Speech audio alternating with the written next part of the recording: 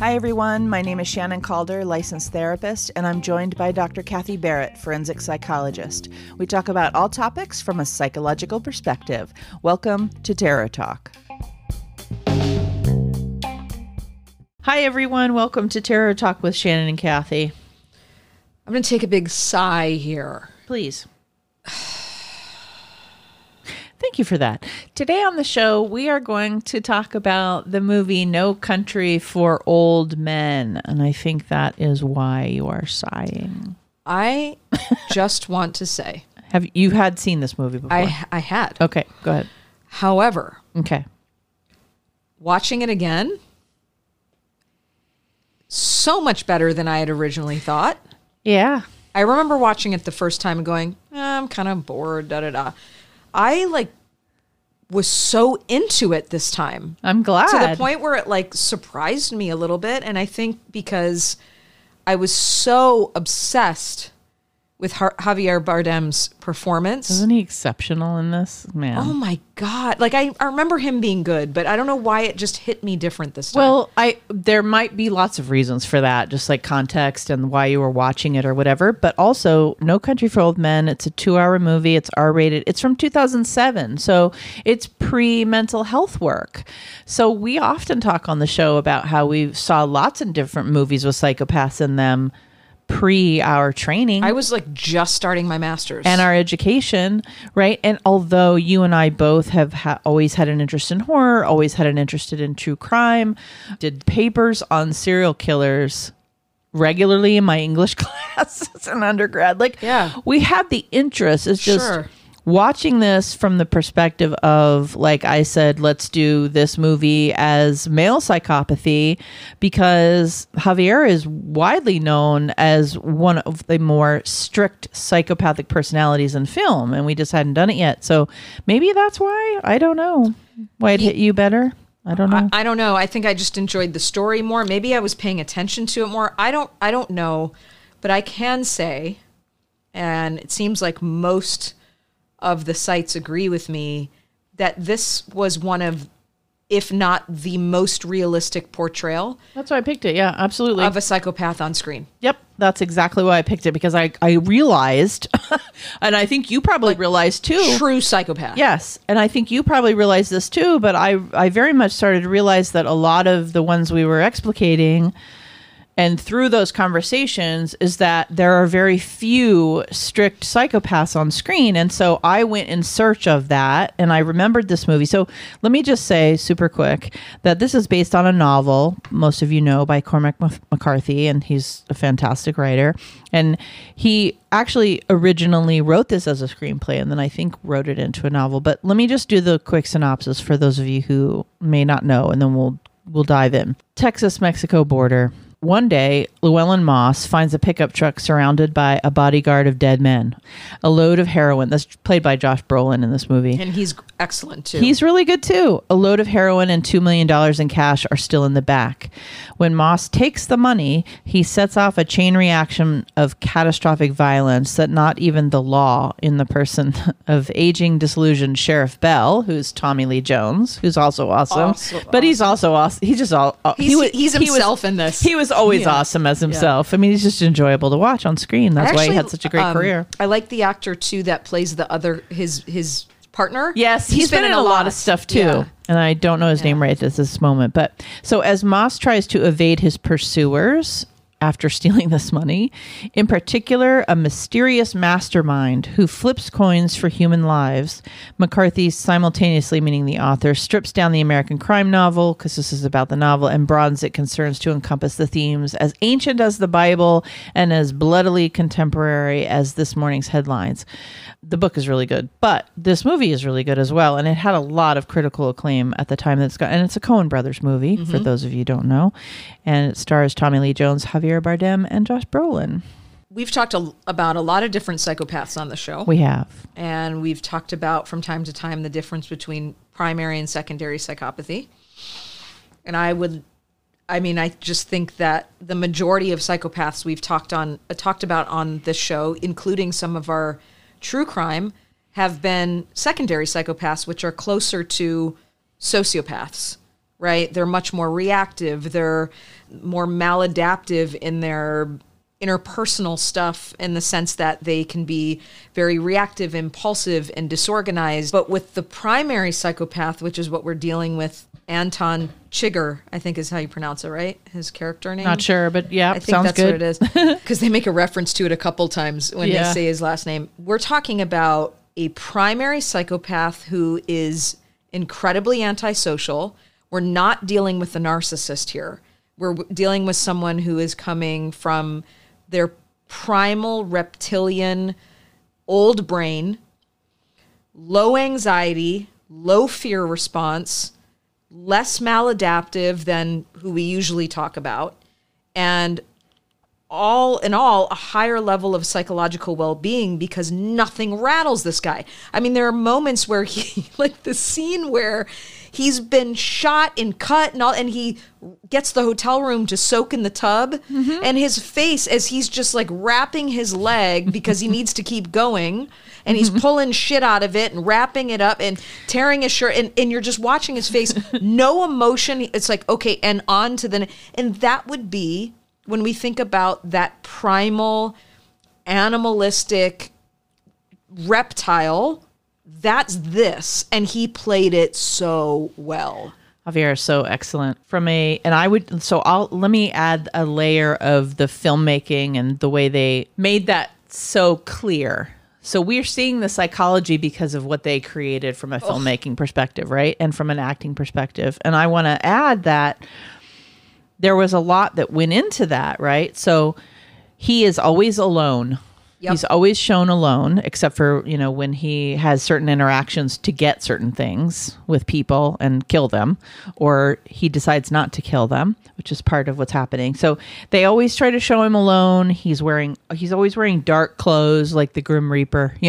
He's always, obviously, like you said, he's emotionally detached. He's calculated. He's more of a hunter.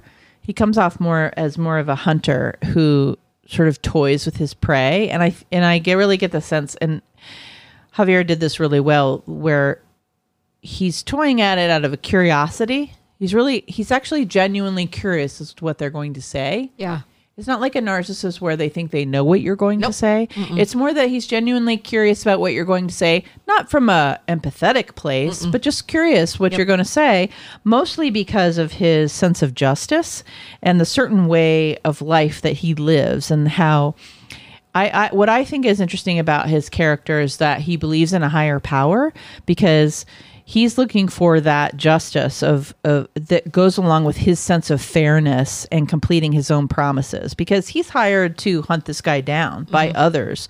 So he's a hired killer, and he likes the idea of a lawless kind of outlaw country. It's got that very old school Western lawlessness about it, like from a couple hundred years ago that we always see portrayed, where, kill or be killed kind of situation, only in modern times. But he also has this, like an eye for an eye too. Absolutely, absolutely, that biblical, right? Going along with the biblical theme, because he likes the idea of a higher power. And the reason why I say that is because he's having people flip coins for their life, and he's asking them questions, and depending on the way they answer is whether they die or not. And that really speaks to, he believes in the idea that he isn't choosing their death, that it's deterministic.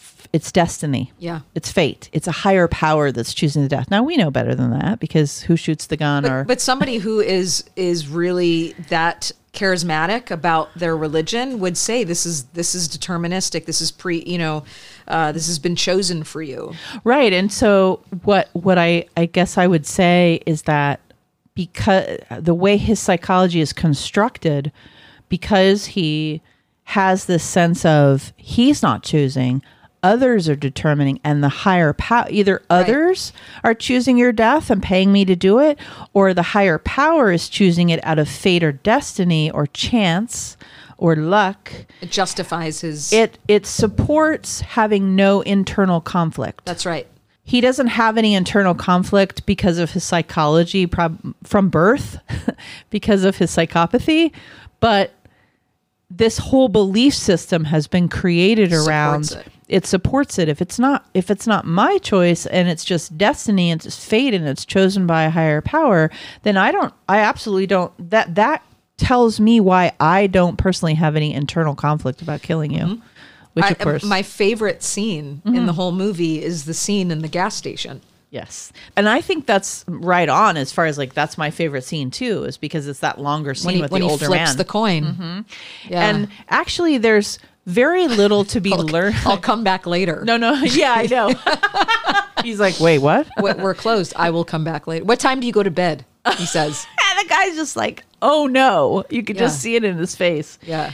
I remember watching that scene and my very first thought was that guy doesn't know that he almost just died. He probably has a little tiny bit of an idea, but I don't think he fully understood. He just looked really confused and like, okay, that was weird. But we all know as viewers what Javier was doing. 50-50 chance. We all know what he was doing, even though it's not said. No. If you look at the dialogue, it's definitely not said. It's all in character and acting. You absolutely know what Javier's doing, which is just, that's why he's so exceptional in this part. Yeah. But it's also, you don't know, by the end of the movie, you don't know a whole lot about the character, Anton's character. There's just a few things you pick up along the way, right? So what do we pick up? We pick up that he knows medical stuff. And I don't know if that's because he's been a hitman all his life. I would think so. We don't know, though. Yeah, we don't We know. aren't told. We know his ideology, right? You definitely learn his ideology, but we don't really know anything about his history. We don't really know anything about what he's done, not done, how he's felt, where he's ever gone, like all of that. There's just a few things. We know that he has medical knowledge because of he knows exactly what to get out of the pharmacy. Yep. He knows exactly how to sew up his leg. He knows all that stuff. Might have been for function. We just don't know.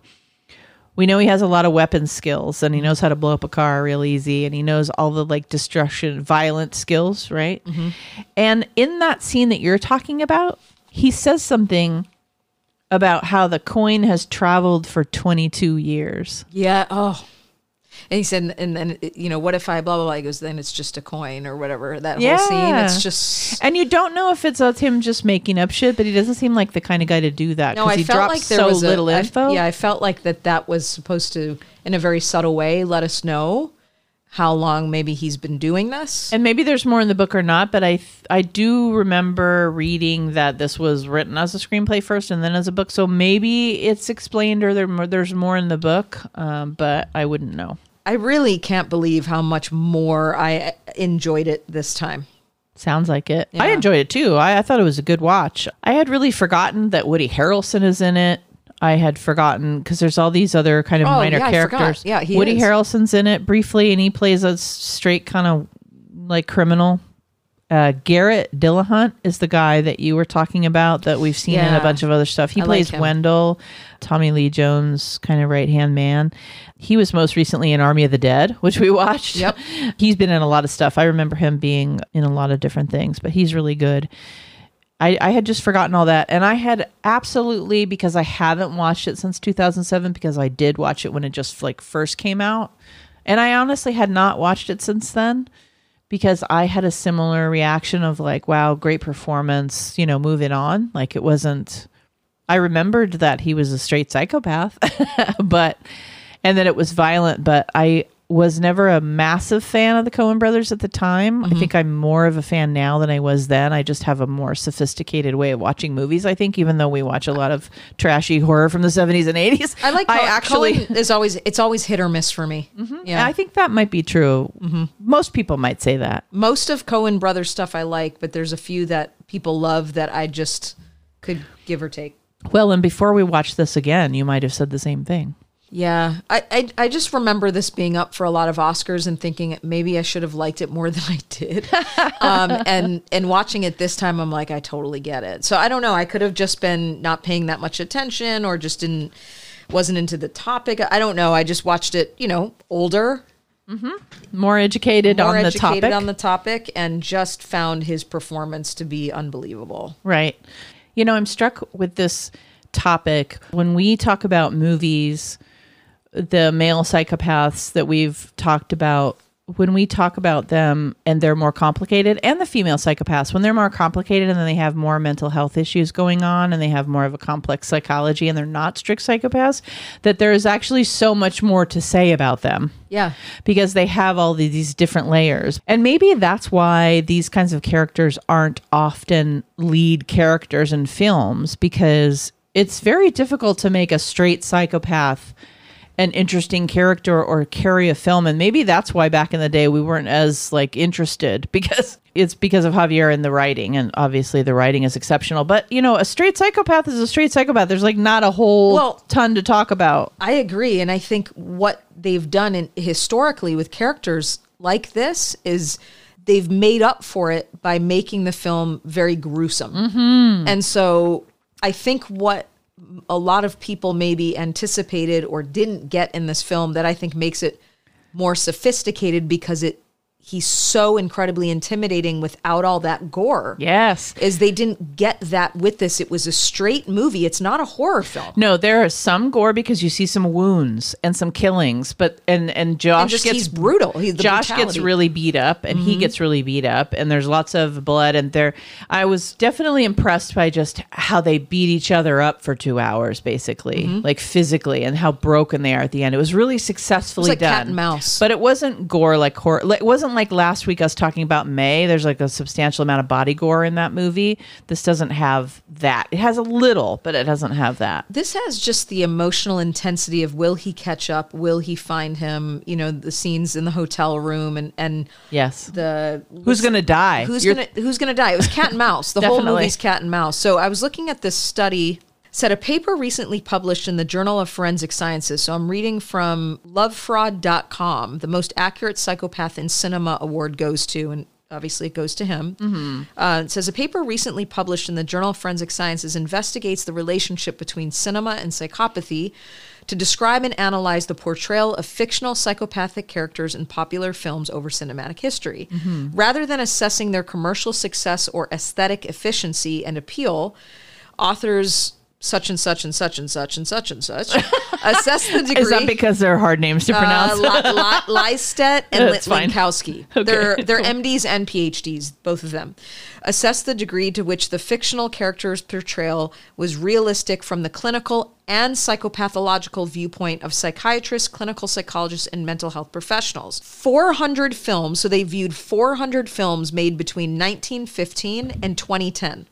Were studied and yielded 126 psychopathic characters, 105 male and 21 female. Among recent films, the study finds among the most interesting and realistic psychopathic characters are these. And so obviously we're talking about Anton, but the others, one of which we've talked about, two we may want to actually do for the show, because I've seen the other two movies, but I don't think we've ever talked about them. But I think they're also really good comparisons to this character. One we have talked about, which is Henry Lee Lucas from Portrait of a Serial Killer, which they obviously, like we were saying earlier, made that incredibly gruesome to make it gripping, and it's also based on a true story. But then the other two, I think, are much more like Anton, that they're not really horror films as much as they are more about, they're more intense films. So do you remember George Harvey in The Lovely Bones? I do. He was great.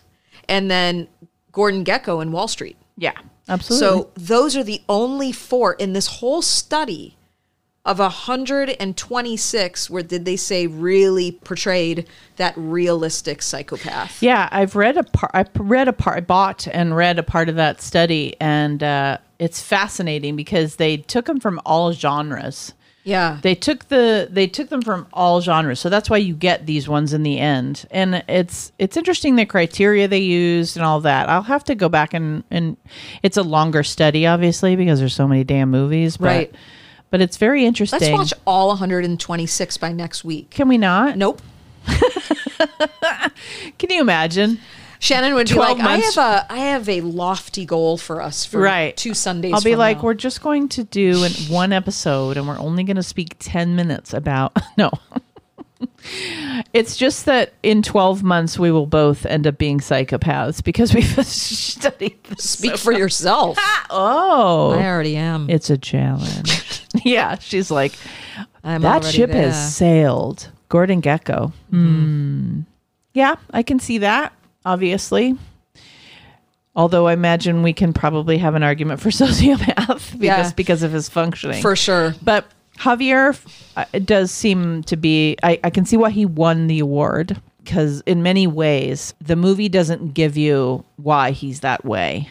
They don't go into the trauma. They don't go into his history. They don't go into how he got that and how his dad beat him or any of that, right? Like, there's no history in the flick about him.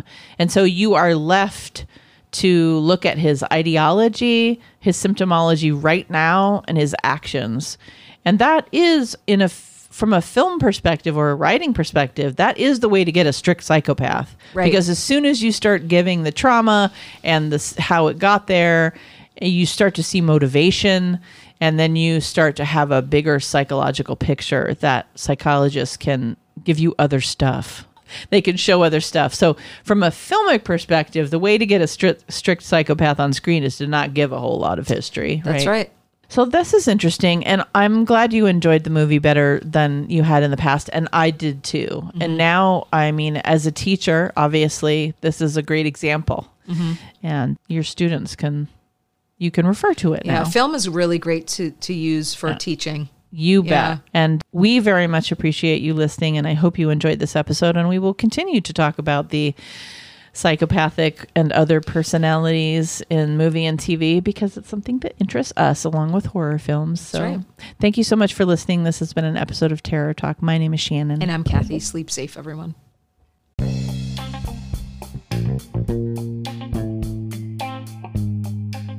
We hope you enjoyed this episode of Terror Talk. If you enjoyed this show, there are 2 things you could do for us: subscribing and sharing our episodes on social media, as well as writing a review on iTunes. Plus, you could check out our Patreon page. Don't hesitate to contact us on Twitter, Instagram, or Facebook. We upload new episodes of Terror Talk every Wednesday and of Shrink Chat every Friday. Until then, goodbye and have a pleasant tomorrow.